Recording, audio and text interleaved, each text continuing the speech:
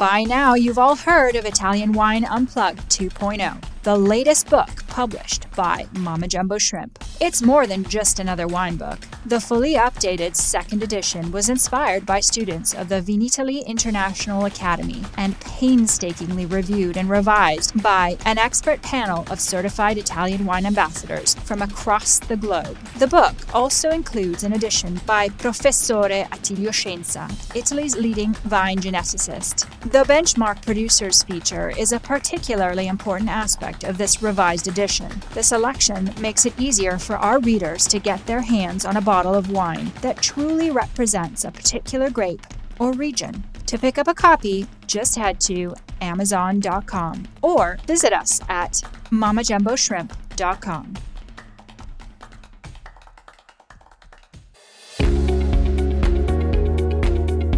Italian Wine Podcast, a Wine-to-Wine Business Forum 2021 media partner, is proud to present a series of sessions highlighting the key themes and ideas from the two-day event held on October the 18th and 19th, 2021. This hybrid edition of the Business Forum was jam-packed with the most informed speakers discussing some of the hottest topics in the wine industry today. For more information, please visit winetowine.net and tune in every Thursday at 2 p.m. Central European Time for more episodes recorded during this latest edition of Wine to Wine Business Forum.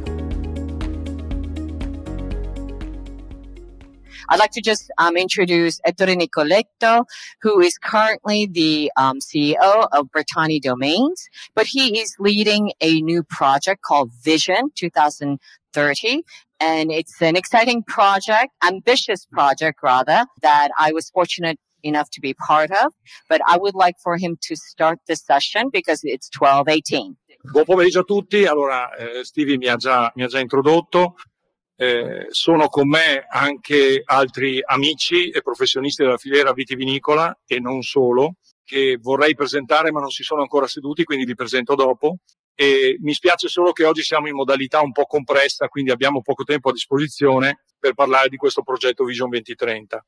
Che cos'è Vision 2030? È un progetto che è nato da un'idea, inizialmente da un'idea di tre amici, sottoscritto, Elena Lenardon e Fabio Piccoli, ma un'idea che da subito abbiamo capito che non poteva rimanere autoreferenziale, limitata a tre persone. Avevamo la necessità di espandere le competenze, le esperienze e i contributi da parte di altri professionisti del settore che nel momento in cui abbiamo presentato il progetto hanno aderito fin da subito e in modo anche, devo dire, appassionato. Alcuni di loro sono qui, li vedrete fra poco, che verranno sul palco.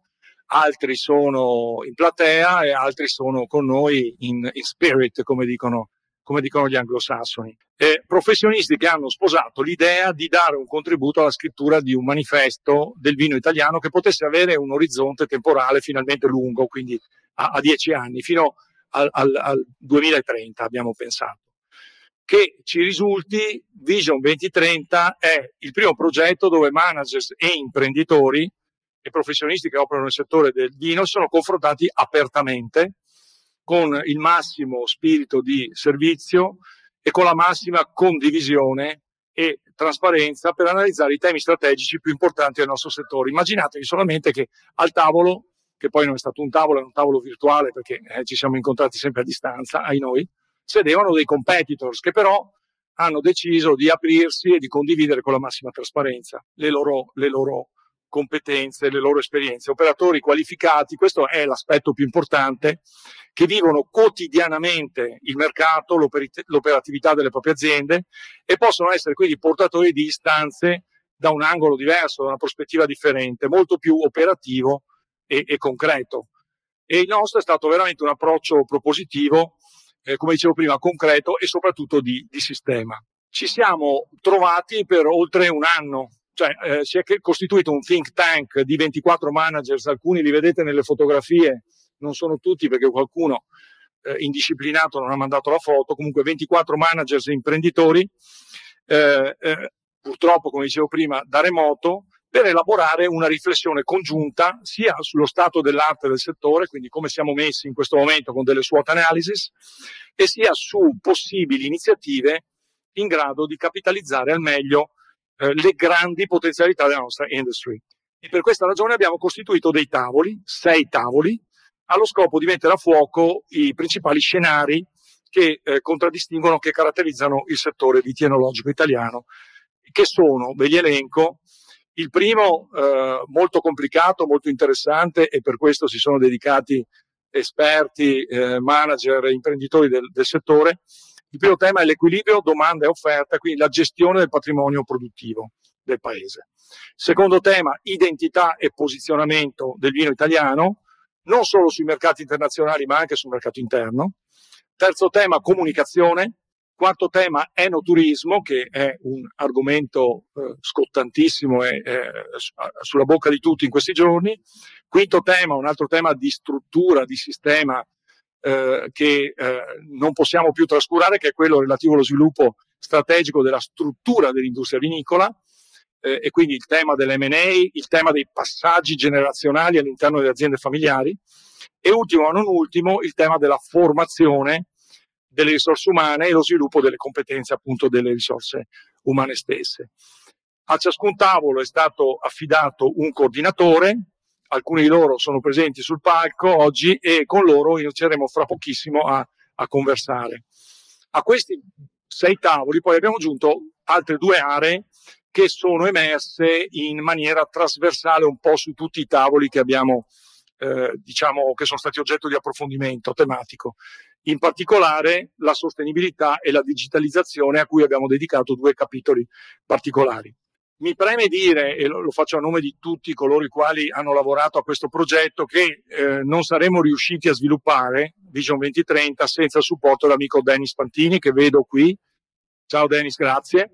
Che ha messo a disposizione, Dennis Pantini ovviamente ormai è un'istituzione, lo conoscete tutti, Wine Monitor Nomisma, responsabile della sezione agroalimentare di Nomisma, che ha messo a disposizione un patrimonio di analisi, ricerche e dati che sono risultati essenziali per lo sviluppo di questo lavoro. Allora, prima di iniziare e quindi chiamare sul palco gli amici colleghi, vorrei anche dire una cosa molto importante che ci preme. Cioè vorremmo anche dire che cosa non è Vision 2030.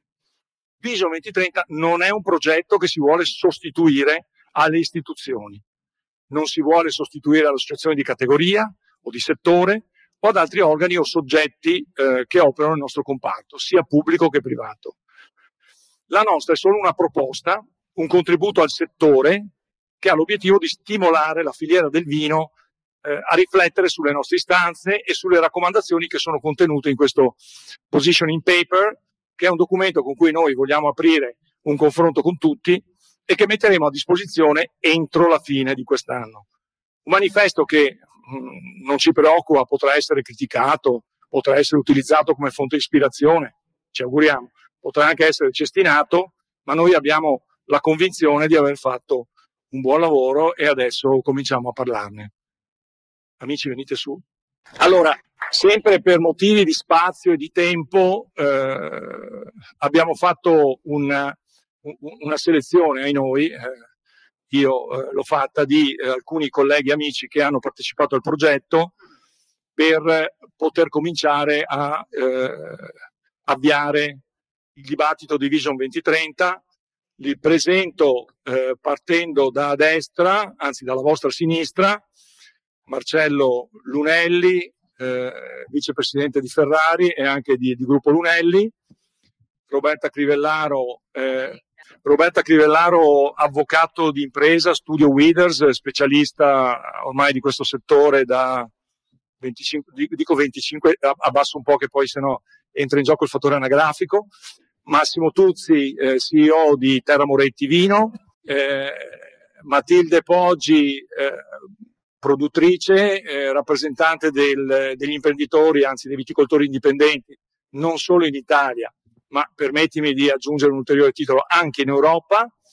E infine Marco Nannetti, presidente di Cevico, una delle cooperative più importanti che abbiamo in Italia. Allora, come vedete c'è una rappresentanza abbastanza eterogenea nel mondo del vino, perché abbiamo voluto, per dare valore a questo progetto, fare in modo che tutti potessero geograficamente, dal punto di vista dimensionale, dal punto di vista della struttura, quindi privato, cooperazione, e anche professionisti che sostengono e supportano il mondo del vino con i loro servizi. In questo caso abbiamo un rappresentante del mondo legal.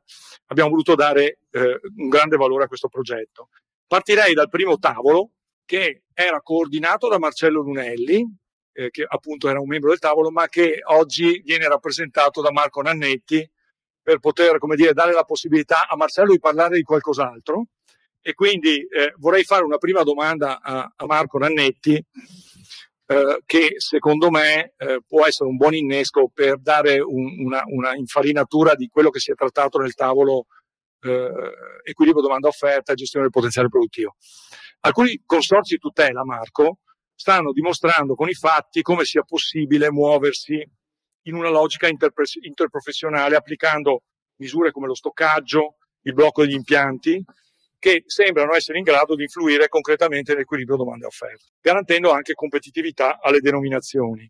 Dal tuo punto di vista, di quello che abbiamo anche discusso nel corso dei nostri incontri, quali sono le difficoltà attuali per dare un impulso ulteriore al ruolo dei consorzi in questa direzione virtuosa?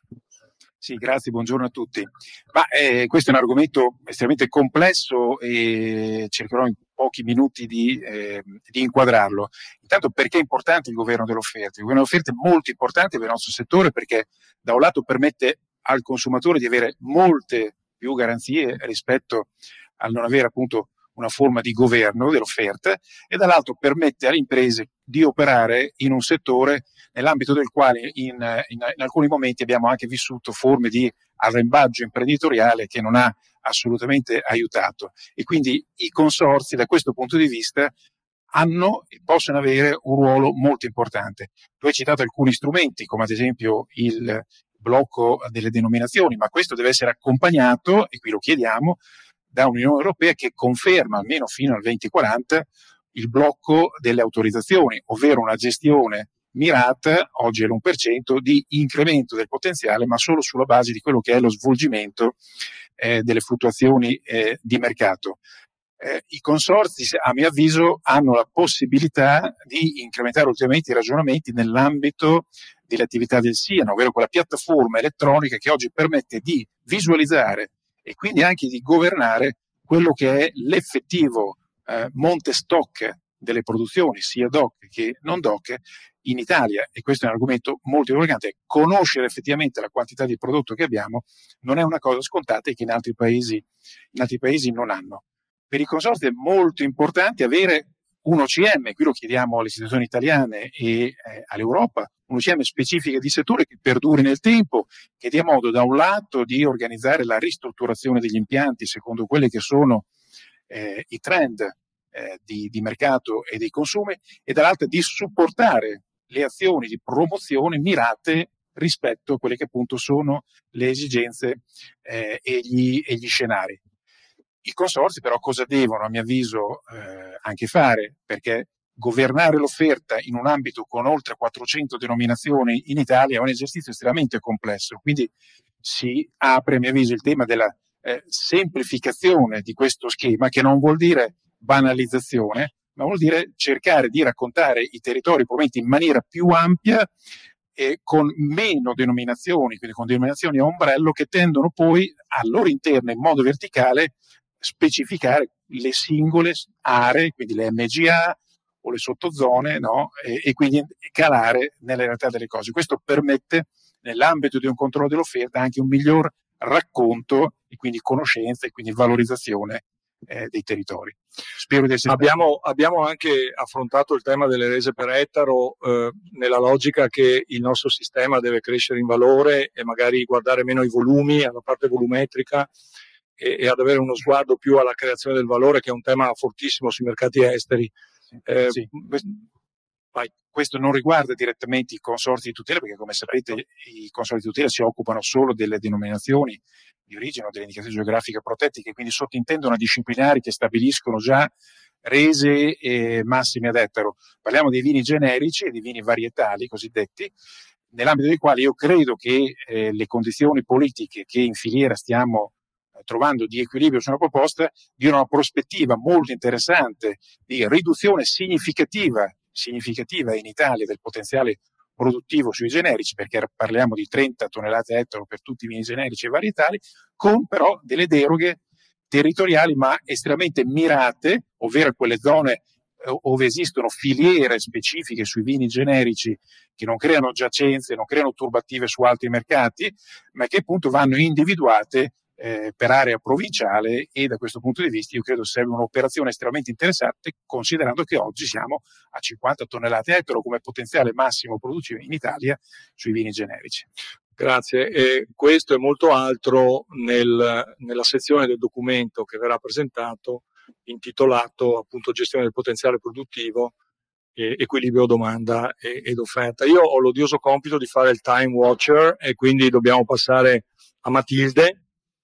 Matilde, tu ti sei mossa su vari tavoli e oggi ti faccio un po' uscire dall'argomento che hai trattato con maggiore profondità, perché vorrei parlare di identità e posizionamento, che è un argomento che abbiamo svolto, un tema che abbiamo svolto in modo molto approfondito nel documento. E a questo proposito la mia domanda è: frammentazione del tessuto produttivo italiano e anche del numero delle denominazioni, giusto per collegarsi a quanto diceva Marco, non facilita l'evidenziazione della nostra vasta eterogenea identità vitinologica. Quali possono essere in concreto gli strumenti che ci possono consentire di trovare una sintesi efficace dei valori del Made in Italy enologico italiano? Questo anche per far vedere come all'interno del gruppo di lavoro ci siano anime diverse, come dire, una cooperazione che ha fatto un inciso come quello poco fa condiviso da Marco, con una realtà invece che si occupa dei vignaioli indipendenti che, come dire, lavorano piccoli appezzamenti di terra che hanno ovviamente pari dignità anche con le grandi imprese. Quindi qual è il tuo punto di vista su questo tema? Sì, grazie Ettore. Il frazionamento dell'offerta produttiva in Italia io credo che sia assolutamente un punto di forza, perché pensiamo ci sono alcuni paesi che producono vino dove le piccole aziende non riescono ad affermarsi, mentre in Italia è assolutamente una forza avere grandi gruppi, ma avere anche i piccoli produttori, i produttori indipendenti che arrivano anche ad esportare le loro produzioni. E sul mercato poi troviamo anche un grande, come è stato detto prima da Marco, un grande frazionamento delle denominazioni di origine. Ci sono denominazioni assolutamente molto piccole e qui noi consigliamo che si arrivi a un'unione di queste denominazioni troppo piccole, sempre però mantenendo quello che è la vera caratteristica delle denominazioni, che deve essere il collegamento imprescindibile tra il territorio e la denominazione. Quindi forse certe denominazioni dovrebbero insistere maggiormente su quello che è la loro storia, su quello che è stata la loro tradizione, e non inseguire il mercato, perché inseguire il mercato in base a quelle che sono le richieste, perché è molto difficile poi, sappiamo benissimo, affermare un marchio. Quindi se noi questo marchio lo continuiamo a cambiare e lo usiamo per promuovere vini troppo diversi, facciamo ancora più fatica. E quindi questa frammentazione nel nostro punto di vista è proprio quella di dire: cerchiamo di concentrarci di più su quello che è il prodotto identitario e che collega questo vino in questo territorio. Aiuterebbe sicuramente tantissimo anche avere un marchio d'ombrello che ci ricorda che tutte queste denominazioni sono italiane, quindi che quando una bottiglia di vino esce con un marchio di identità che è Italia, sarebbe assolutamente molto più semplice promuoverlo all'estero. Ricordiamoci che l'Italia è un paese meraviglioso dove qualsiasi persona che nasce desidera almeno una volta nella vita andare, quindi approfittiamone e facciamo questo collegamento tra le denominazioni e l'Italia. Purtroppo con l'Italia Sounding abbiamo visto che è anche molto facile scipparci i nostri termini, e quindi poter avere questa identità molto chiara su tutte le bottiglie di vino secondo noi sarebbe molto importante. Italian Wine Podcast, brought to you by Mama Jumbo Shrimp. Senti, e cosa ne pensi di un osservatorio che possa studiare i mercati, il consumatore che oggi sta cambiando, e che diventerà, a nostro avviso, sempre di più centrale in quello che noi facciamo, nelle attività strategiche di un'impresa, in primis, ma anche di un sistema vitivinicolo come quello italiano, che ha molto da dire, soprattutto nel cercare di sprigionare i valori, la multidimensionalità del Made in Italy.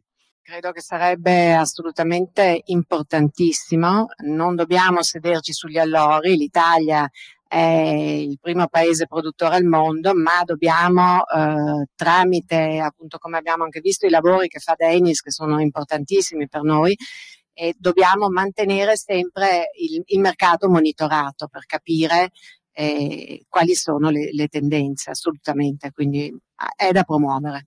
Grazie. Il terzo tavolo su cui abbiamo lavorato febbrilmente, direi, anche perché la comunicazione è sempre stata fondamentale, ma lo diventa sempre di più oggi, anche perché abbiamo risorse interne che provengono dalle aziende, ma che arrivano sia dal governo che dall'Europa, da investire qualitativamente. Questo è stato un tema che è stato molto approfondito all'interno del gruppo. E quindi adesso ti faccio un po' uscire dal tavolo a cui tu hai partecipato, ma insomma sei un imprenditore, un manager che ormai lavora in questo settore da tanto tempo e le problematiche e anche le opportunità le conosci bene. Sai che da moltissimo tempo discutiamo sul tema dell'avere un coordinamento, no, delle attività promozionali del vino italiano a livello internazionale. Secondo te quale dovrebbe essere, secondo te, poi insomma ci abbiamo lavorato, quindi un'idea te la sei fatta, quale dovrebbe essere l'attività di questa regia e quali sono i suggerimenti in termini di linee guida per riuscire finalmente a costituirla, Marcello? Ma se il primo tavolo riuscisse ad avere i risultati che ci siamo dati. Quindi gestione del potenziale produttivo. Se il secondo tavolo, identità, posizionamento, la comunicazione è fatta, è pronta. Abbiamo risolto i problemi della comunicazione del vino. Probabilmente dobbiamo essere più noi stessi e non andare a cercare cose facili per cui non siamo noi stessi, non siamo identitari. Potrei dire di ciò che fai, ma fai ciò che dici? Avremo risolto tantissimi dei problemi della comunicazione del mondo del vino. Anche questo potrebbe essere un buon inizio. Come diceva Matilde, tanto tempo fa si era proposto anche una denominazione vino italiano, una denominazione Italia. Abbiamo il coraggio di rifiutare i soldi affinché 7 camere di commercio vadano a Pechino a distanza di una settimana a promuovere le microzone? I soldi ci sono, ma probabilmente noi dovremmo avere il coraggio di dire no, così non si spendono i soldi del contribuente. Dobbiamo spenderli meglio, dobbiamo fare massa critica. E quindi ridurre i nostri egoismi? Sì. Cercare di far andare avanti magari le aziende grandi che ti aprono un mercato, ma le piccole sono fondamentali per accreditare la qualità, l'artigianalità del territorio. Il vino è un potente comunicatore, moda, design, patrimonio artistico. Anche qui forse dovremmo sforzarci un po' meglio di creare le sinergie giuste. Ecco, questo potrebbe essere un grandissimo lavoro che però parte forse da noi stessi, da noi produttori, cioè dobbiamo ripensarci in maniera più meno dispersiva, molto più incisiva sui diversi mercati e avere l'idea che dopo questi 2 anni forse finalmente abbiamo capito che il Made in Italy è un valore straordinario. Diceva Matilde, ognuno al mondo una volta vuol venire in Italia. Pensate quanti saranno da qui al 2030 tutte le persone che vogliono venire in Italia, e quindi avere attenzione a quello che diciamo alle nostre aziende, ma soprattutto come lo diciamo all'estero, può essere un grandissimo passo avanti. Non possiamo essere da soli, abbiamo bisogno dell'aiuto, cioè bisogna che qualcuno creda in noi e quindi anche le istituzioni devono credere in noi, ma crederanno in noi se siamo meno dispersivi e meno anche, diciamo, frazionati. Ecco, forse tutti insieme con delle denominazioni o con un Made in Italy veramente potente, e anche la comunicazione. Cioè, tanti anni fa si era proposto di pensare che il mondo del vino possa autotassarsi per andare all'estero con una comunicazione Made in Italy. Io dico che forse magari rispolverare in maniera moderna questa idea, che inciderebbe poco sui bilanci delle singole aziende, perché il problema o l'opportunità è che siamo in tanti. Quindi tanto da fare, speriamo. So che dico cose magari non troppo così condivisibili perché 10 anni fa si potevano guadagnare 10 anni, però c'è sempre tempo per guardare al futuro. Sì, infatti è quello che abbiamo provato a fare con questo documento. Ti ringrazio perché hai dovuto sintetizzare questo e molto di più come approfondimento all'interno della sezione comunicazione nel positioning paper Vision 2030, quindi basta solo attendere qualche settimana per poter leggere nei dettagli la sezione dedicata alla comunicazione. Invece Massimo Tuzzi ha coordinato un tavolo dal nostro punto di vista importantissimo, cruciale, che è quello dello sviluppo delle competenze delle risorse umane e della ricerca delle risorse umane, che è una delle più grandi difficoltà che oggi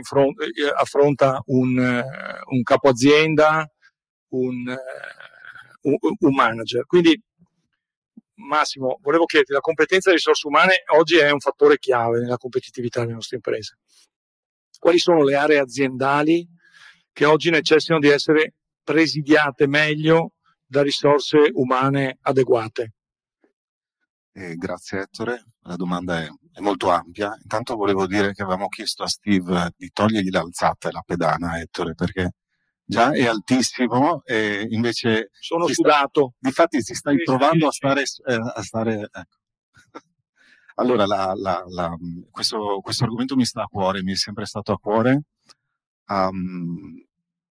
da sempre. Diciamo che io sono un osservatore e ho avuto la fortuna e la possibilità di vivere all'estero per molti anni, di lavorare in molti paesi, e quindi ho sempre cercato di guardare con molta attenzione da un punto di vista personale quello che succedeva negli Stati Uniti, soprattutto nella West Coast piuttosto che in Francia e in molti altri paesi produttori, Australia. E ho visto come l'attenzione verso questo tema che per me è fondamentale e per noi è fondamentale, della formazione e anche dell'inizio, dell'entrata nel mondo del lavoro dei giovani, era trattato con un rispetto, una dignità, con una centralità che oggettivamente da noi comincia un po' ad esserlo adesso, ma non lo è mai stato. E questo evidentemente mi ha fatto molto riflettere nel corso del tempo. Per quanto mi riguarda, nel mio percorso, nella mia carriera, ho sempre cercato di dare importanza ai giovani, alla loro entrata, e dare importanza alla formazione. Questo è un appello che ho già fatto in moltissime altre occasioni.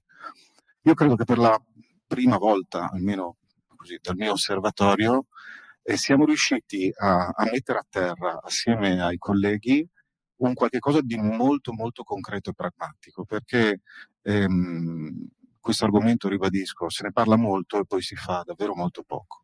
Noi abbiamo cercato di sintetizzare alcune proposte fattibili, misurabili, addirittura abbiamo cercato di darne anche una dimensione economica laddove abbiamo paventato o abbiamo in qualche modo caldeggiato anche un intervento pubblico, e credo che questo sia un passo per essere concreti e per non solamente parlare o dire quello che non va, ma provare, come stiamo facendo in tutti i tavoli, a tirar fuori dei punti molto semplici per dire quello che si dovrebbe fare, quindi fare delle proposte concrete. Saranno, adesso questa è una sede anche un po' di teaser, credo, quindi non dobbiamo in qualche modo così aprire gli argomenti e andare nel dettaglio, però io credo che veramente saranno delle proposte molto interessanti. Io mi auguro condivisibili. Ribadisco che l'occasione è stata, secondo me, molto molto importante, perché si tratta di un'attività, di un lavoro fatto assieme dei colleghi in maniera trasversale, in maniera eterogenea. Abbiamo cercato di mettere veramente la testa su tutto, signori, perché sai, se facciamo dei ragionamenti con alcune delle aziende che sono qui, ci sono delle dimensioni che permettono di trattare i temi della formazione, trattare i temi dell'inserimento con una, diciamo, gestione, no, del conto economico evidentemente diversa. Invece abbiamo cercato proprio di concentrarci anche su quello che è il nostro tessuto produttivo, che sono aziende mediamente molto, molto piccole, e cercando quindi di mettere a terra delle proposte che partano da lì, ma che soprattutto mettano in connessione quello che è l'offerta e la domanda da un punto di vista di stage e di entrata nel mondo del lavoro, per poi passare a quello che è la formazione. Quindi mettere assieme l'offerta e la domanda è una cosa, secondo me, che si può fare, non è particolarmente difficile, ma a livello nazionale non ho visto ancora, o meno fino ad oggi, delle proposte. Abbiamo cercato di formularne alcune, pensiamo che siano molto, molto interessanti e non vediamo l'ora di condividerle nel prossimo incontro. Io sto guardando il timer perché, ecco, perfetto, 4 minuti. Grazie. Grazie Massimo. Un altro tema importantissimo che abbiamo voluto venisse coordinato come tavolo da un'amica e bravissima professionista che lavora nel wine business ormai da decenni, no? Roberta Crivellaro, avvocato d'impresa, studio Withers, insomma lavora nel vino anche con altri colleghi e amici da decenni. Si è occupata di coordinare il tavolo sviluppo strategico, struttura, industria vinicola, M&A, e poi aggiungo anche il tema del passaggio generazionale che per quanto riguarda la nostra industria caratterizzata da imprese con un forte background familiare è un tema strategico, è un tema enorme. Quindi quello che volevo chiederti è, come diceva prima Matilde, la frammentazione del tessuto produttivo è un punto di forza e anche un punto di debolezza per quanto riguarda la nostra industry. Come è possibile conciliare il valore del modello familiare italiano con la necessità di competere invece sui mercati internazionali con players che hanno delle dimensioni enormi rispetto a noi che siamo diciamo nella stragrande maggioranza dei casi molto, molto nani, no? Dei nanetti. Sì, noi abbiamo appunto nel nostro tavolo proprio tenuto in considerazione che cosa si può fare per dare alla media impresa del settore vitivinicolo quelle dotazioni che sono necessarie per avere le risorse per competere nel mondo. Quindi in qualche modo sono, diciamo, quegli strumenti che possono attrarre anche il mondo della finanza.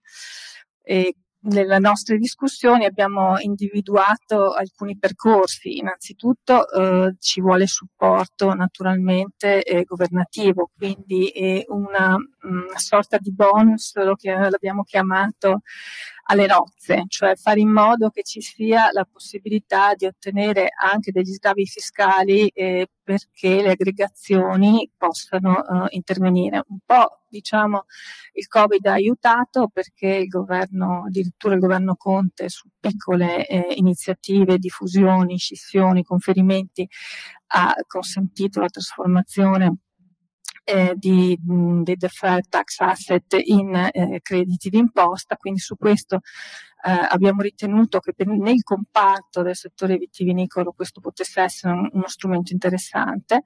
L'altro è quello che ci sia, si auspica che la legge delega del governo fiscale veramente lo importi, come in altri paesi è già successo, sgravi fiscali per chi investe nell'ecosostenibile, quindi in quale settore diciamo più interessante. Il settore vitivinicolo può essere un settore in cui vengono appunto spinti gli investimenti environmental, però non ci dimentichiamo che la sigla è ESG, quindi c'è governance.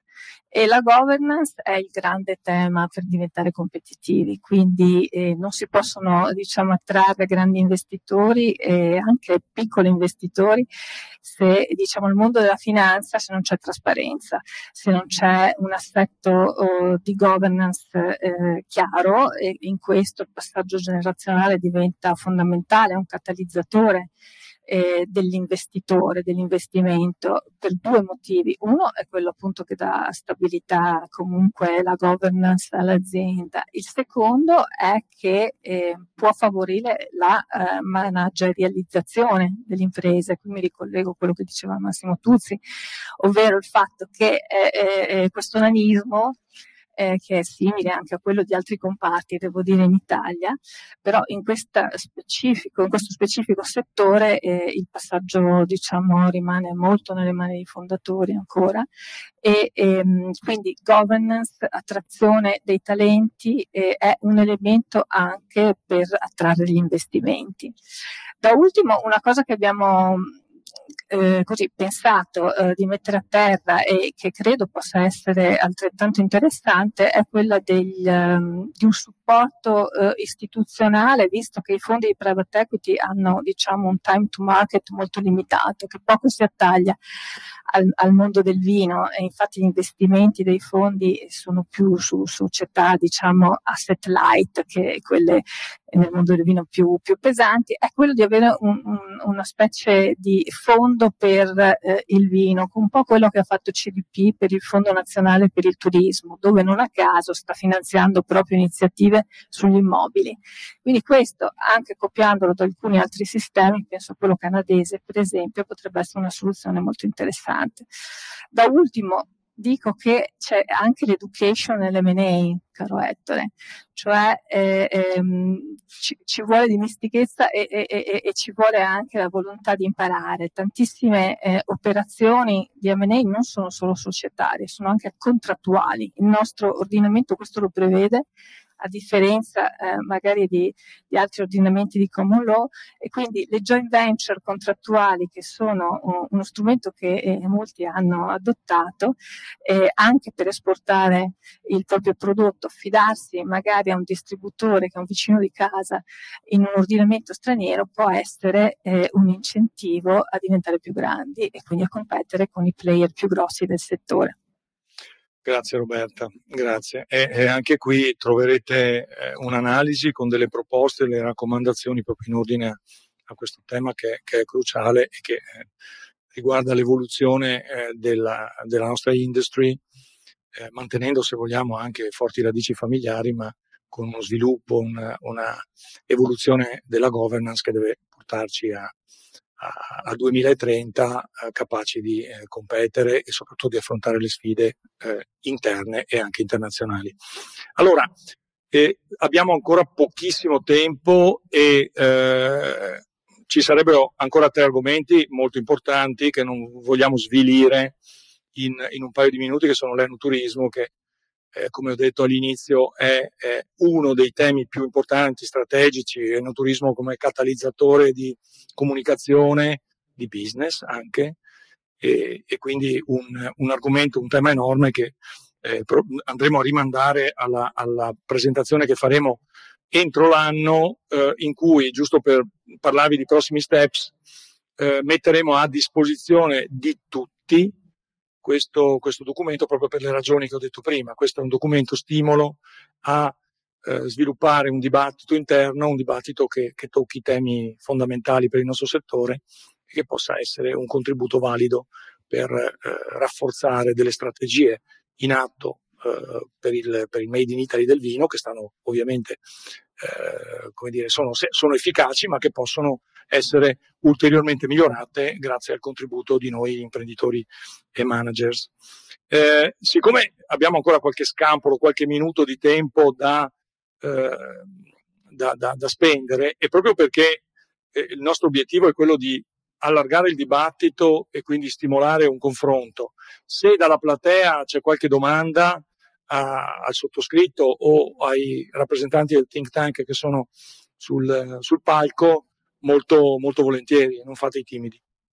in realtà abbiamo solamente toccato, non dico in modo superficiale, ma in modo sintetico, condensato, liofilizzato, quello che abbiamo prodotto in oltre un anno, perché ci siamo confrontati per oltre un anno, sia a livello plenario, sia anche su base one-to-one o in sottogruppi, e quindi nel documento troverete molto, e speriamo di poter comunicare una data in cui appunto verrà fatta un'illustrazione con un po' più di tempo di tutto il progetto e poi anche la consegna vera e propria. Quindi, non essendoci domande, Stevie, siamo stati perfetti, no, come tempo?